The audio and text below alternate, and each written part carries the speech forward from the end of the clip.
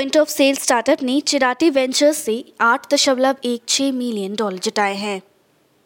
Mobile आधारित point of sale POS startup क्यूबस्टर ने Chiratae ventures, Omidyar Network India और फ्लोरिश वेंचर्स की नेतृत्व में अपने नए फंडिंग राउंड के एक हिस्से के रूप में 63 करोड़ रुपए यानी कि लगभग $8.16 मिलियन जुटाए हैं।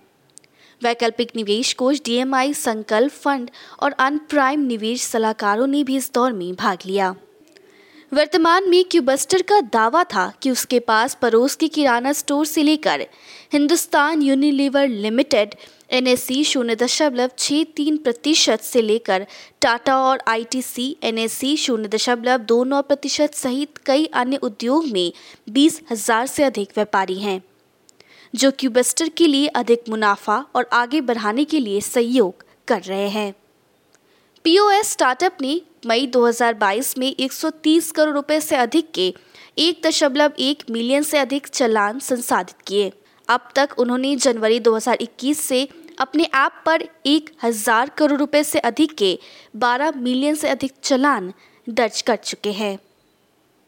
इसके साथ साथ पिछले महीने यहां तक कि डिजिटल भुगतान समाधान प्रदाता इनोवेटी ने मौजूदा निवेशक डच विकास बैंक एमएफओ की नेतृत्व में चल रहे फंडिंग राउंड के दूसरे दौर के हिस्से के रूप में अतिरिक्त 75 करोड़ रुपए यानी कि $9.6 मिलियन जुटाए।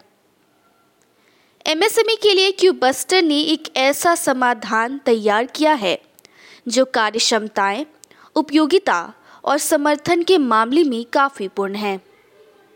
चिराटा वेंचर्स के संस्थापक और उपाध्यक्ष टीसीएम सुंदरम के अनुसार एमएसएमई क्षेत्र में उनकी सफलता का आधार एमएसएमई को सबसे बड़ी बिक्री के बाद सेवा प्रदान करना और उनके दृढ़ संकल्प होना है।